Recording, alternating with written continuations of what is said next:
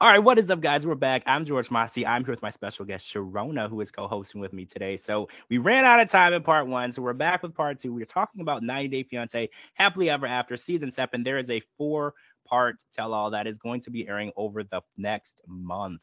Yes, a whole month. And we were talking about Jenny and Sumit, and I want to start off now with a little bit of Angela and Michael because, well, we were kind of talking about them before, but we watched them make up, break up, make up, break up, and then break up at the end. And she found some text messages and voice notes that Michael had sent to a 31-year-old woman that he had met on Instagram, which I think is really interesting because she said that Instagram was destroying her relationship. And all of us at home were like, Angela, all that girl said was happy birthday. And he said, thank you, my people. Calm down. Angela, it's not that serious. What if Angela was right all along? What if Angela knew what we couldn't see? Was he actually cheating? So what do you think of this voice note? Do you think this voice note that we heard on the show is enough to prove that he is in another relationship with someone else? I kind of just want to say yes, because I feel like Michael wants to put off like that. I'm such a good guy. I'm such a good husband. I love her so much. But I feel like it's like I really want to get to the United States. Like, my wife's not here. She's never really going to know what I'm doing. So that's kind of the vibe I get. I feel like he plays devil's advocate. And I like Michael. He seems really, really sweet, like, at the end of the day. But, like, honestly, I feel like he plays both sides. If you look at him with his friends, like, come on, the things that he says when he's not with her, when she's in the United States, I'm like, oh my God, if my husband said that about me when I was not around, oh, no, I could never. Let's talk about Instagram, right? So what do you think about your partner on social media? Is it normal? First of all, if you trust your partner, this doesn't matter. So let's have this hypothetical situation where you don't trust your partner. Do you think you have the right to tell them they are not allowed to be on social media just because you're in a relationship? Absolutely not. But they can be. I think that if you can have an Instagram, this is the difference. Okay. If I'm going to tell my partner that they can't have something like social media, like Instagram, Snapchat, whatever, then I shouldn't be able to have it either, because that's not fair. Even if they're the one that's unfaithful, if you're trying to create your relationship to like make it better and like make your bond stronger, why does one person get the pass? And the TikTok thing with Angela, that's a little weird. Well, when she said that she needed to go to Billy's home in Canada and cook for him and do his laundry, she lost me because I was like, she did work in hospice and it is natural for her to help people who are in poor health. So I was like, I'm following, I got you. And then when she said, well, I got to go to his house and take care of him and save his life. And Michael's like, well, what kind of special powers do you have that you can make his kidneys work again by cooking for him and doing laundry? And I was like, whoa, Michael is winning this argument. She does not need to be there physically with this man who she admittedly has a crush on.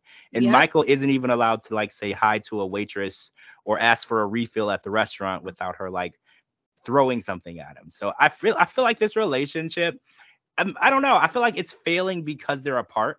I feel like Angela's distrust for Michael is based on the distance between them. Do you feel like that? Or you just feel like even if they were in the same room, she still wouldn't trust him? Like, how do you feel? I don't think she's going to trust him ever. I don't care if they live in one room together in a box with no windows. Something's going to piss her off. Yes, I see where you're coming from. I feel like Angela loves chaos. You know, in her relationships. And I mean, I like a little fun too. Like, I get it when you're with someone and you get along all the time, it kind of gets boring, you know, because I know some people will pick a fight over something stupid just for some fun. But I do think like picking a fight with him or tearing his car apart, and you know, she takes it a little too far. So if he just a little, right? When you're ripping someone's car apart, that's a little crazy. That's a lot crazy. Do you think that Michael will ever make it to U.S. soil? Do you think that he will make it here on a K-1 visa? Because, you know, we've been watching this for almost 5 years. Oh, my God. It's been almost 5 years. That's insane. Okay. Can I go to Instagram for a second? Because I remember seeing stuff on Instagram and people were saying that he was here. So is he here or is he not? I don't think... I don't know. I feel like half of me wants to say that, yes, he's going to come here and they're going to stay married and everything's going to be great. Then the other half of me, like, almost feels like he doesn't want to come here because he's going to be, like, controlled almost because she's so overbearing. I mean, I feel like Michael has to like being controlled a little bit. I don't know if Mhm. you feel that way because Oh yeah. in order to stay in a relationship and marry a woman that's this controlling, I feel like he likes it a little. You know how some men like to be like, what do you call this? Like, Dominated. yeah. Yeah. I see that. I do see that he does like to be dominated. I can tell, but at the same time, it's like, oh, it's like Usman and Michael. They remind me of each other because they both have these like two sides to them. It's like when they're with their friends and then they're with their wives or their girlfriend, and they're so different. So it's like I try to wrap my brain around it, and sometimes it just gets so hard because it's like I want to believe that Michael's going to come here and they're going to be better, but I feel like no matter what Michael does, I mean, now he's got all these new white women in here, you know?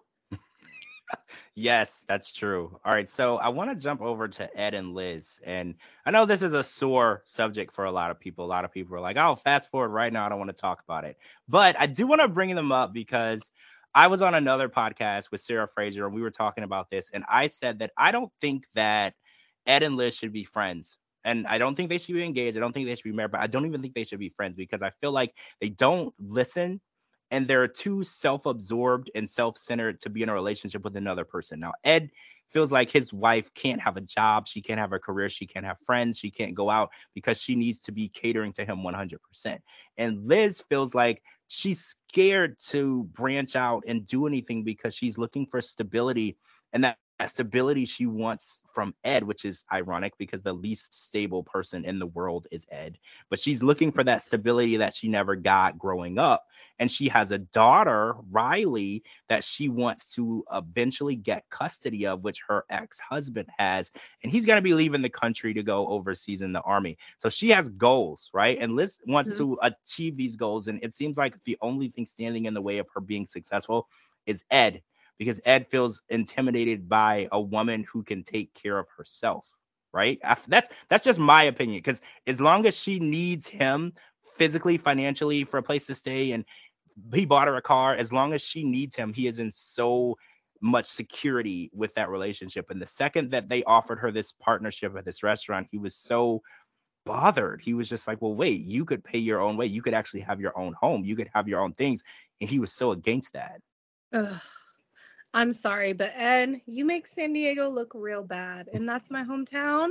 So, oh, when he told her that he wanted a wife over her taking a A huge job. step in her career, ah, I was like, if my husband ever, oh no, he'd be gone. Like, girl, I'm so glad that she took that. Actually, I'm glad that she took partner because, like, stand up for yourself first of all. And why are you gonna let this guy tell you everything you can do? Like, are you kidding me? The way that he talks to her, the way that he treats her, it's like he doesn't want a wife. He wants property. Like, he Yeah. wants to own her. And I think that's disgusting. That is so misogynistic. And I cannot stand that. It makes me so mad. Like, as a woman, like, she's trying to go out there and make her bag. Like, get your bag, girl. Don't listen to this guy. What is he gonna do? Okay, wow, he's on 90 Day Fiance. Yes, we love the show. But like in 10 years, 20 years, 30 years, like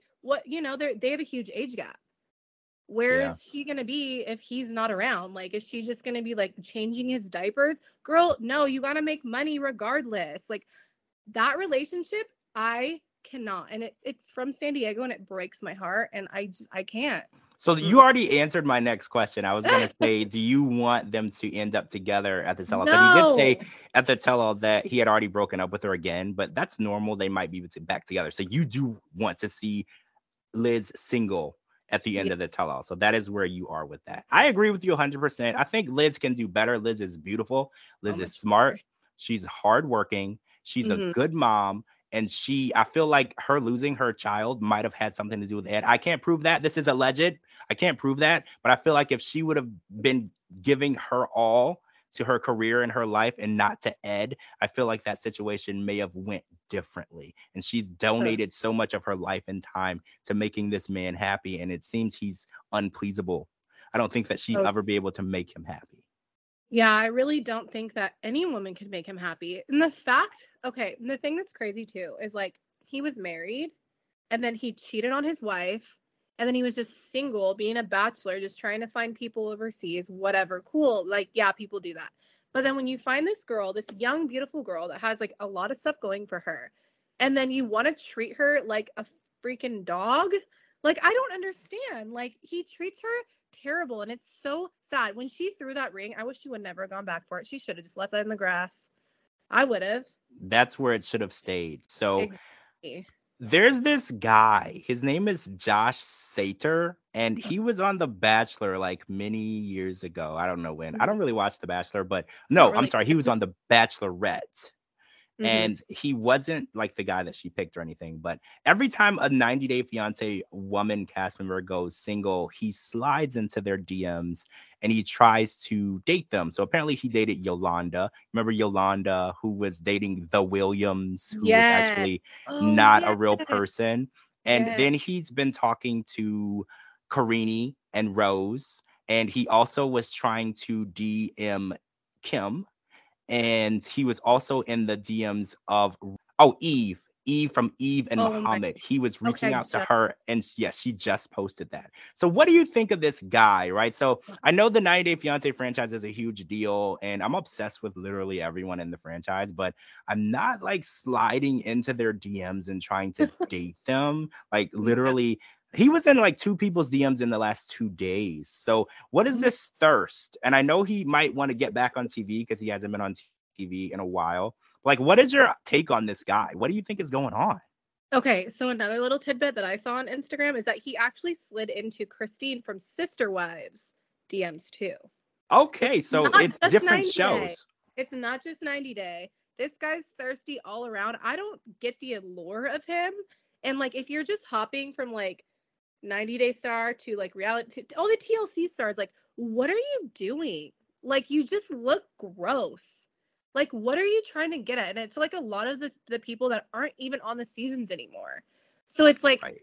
what clout are you trying to get? Like, yes, they have followers and stuff. Are like, if you're trying to stay more relevant, like slide in Angela's DMs or something, like someone that's on the show now that we're gonna see. Because like, I just don't understand. Like you said, like the thirstiness. Like, Right. what is it with like just like? Is it? I think it's only people on TLC. Like, does he have like a weird TLC obsession or something? Like, it's weird. It's very strange. And I mean, don't get me wrong, there's some very beautiful women in the TLC family. But one of the bloggers, this was actually a while ago. I don't want to say the name of the blogger, but they posted some photos and some content that Josh had done. It was same-sex content that he had done for OnlyFans. And a lot of people are saying, well, that's interesting because he is only speaking to women in their DMs, but are the women aware like that he did this type of work in the past? And again, there's nothing wrong with any of that work. Sex work is it's work. It's respectable and no judgment there. But is it fair to reach out to women and don't tell them that you may have done something like that in the past, or you know, is that something that you have to tell people? I feel like that's so hard because I know so many people that do OnlyFans for a living and they're not shy. They don't care. Like, they're very open about it. I think if you're going to do something, just own it. I mean, you should definitely, like, what I always think is like when you're getting into a relationship in the beginning, like, you should just be very honest with a person. I mean, if this is someone you really are interested in being with, especially long term, it's like you kind of have to open up and like tell them these things, because if you don't, they're going to find out regardless. If you're already in the like, you're a celebrity, you're in the limelight, things are going to come out. The internet doesn't go away. It's not like one day, like if someone Googles you, it's not going to come up. Like, why be ashamed of it? Like, people are going to know regardless.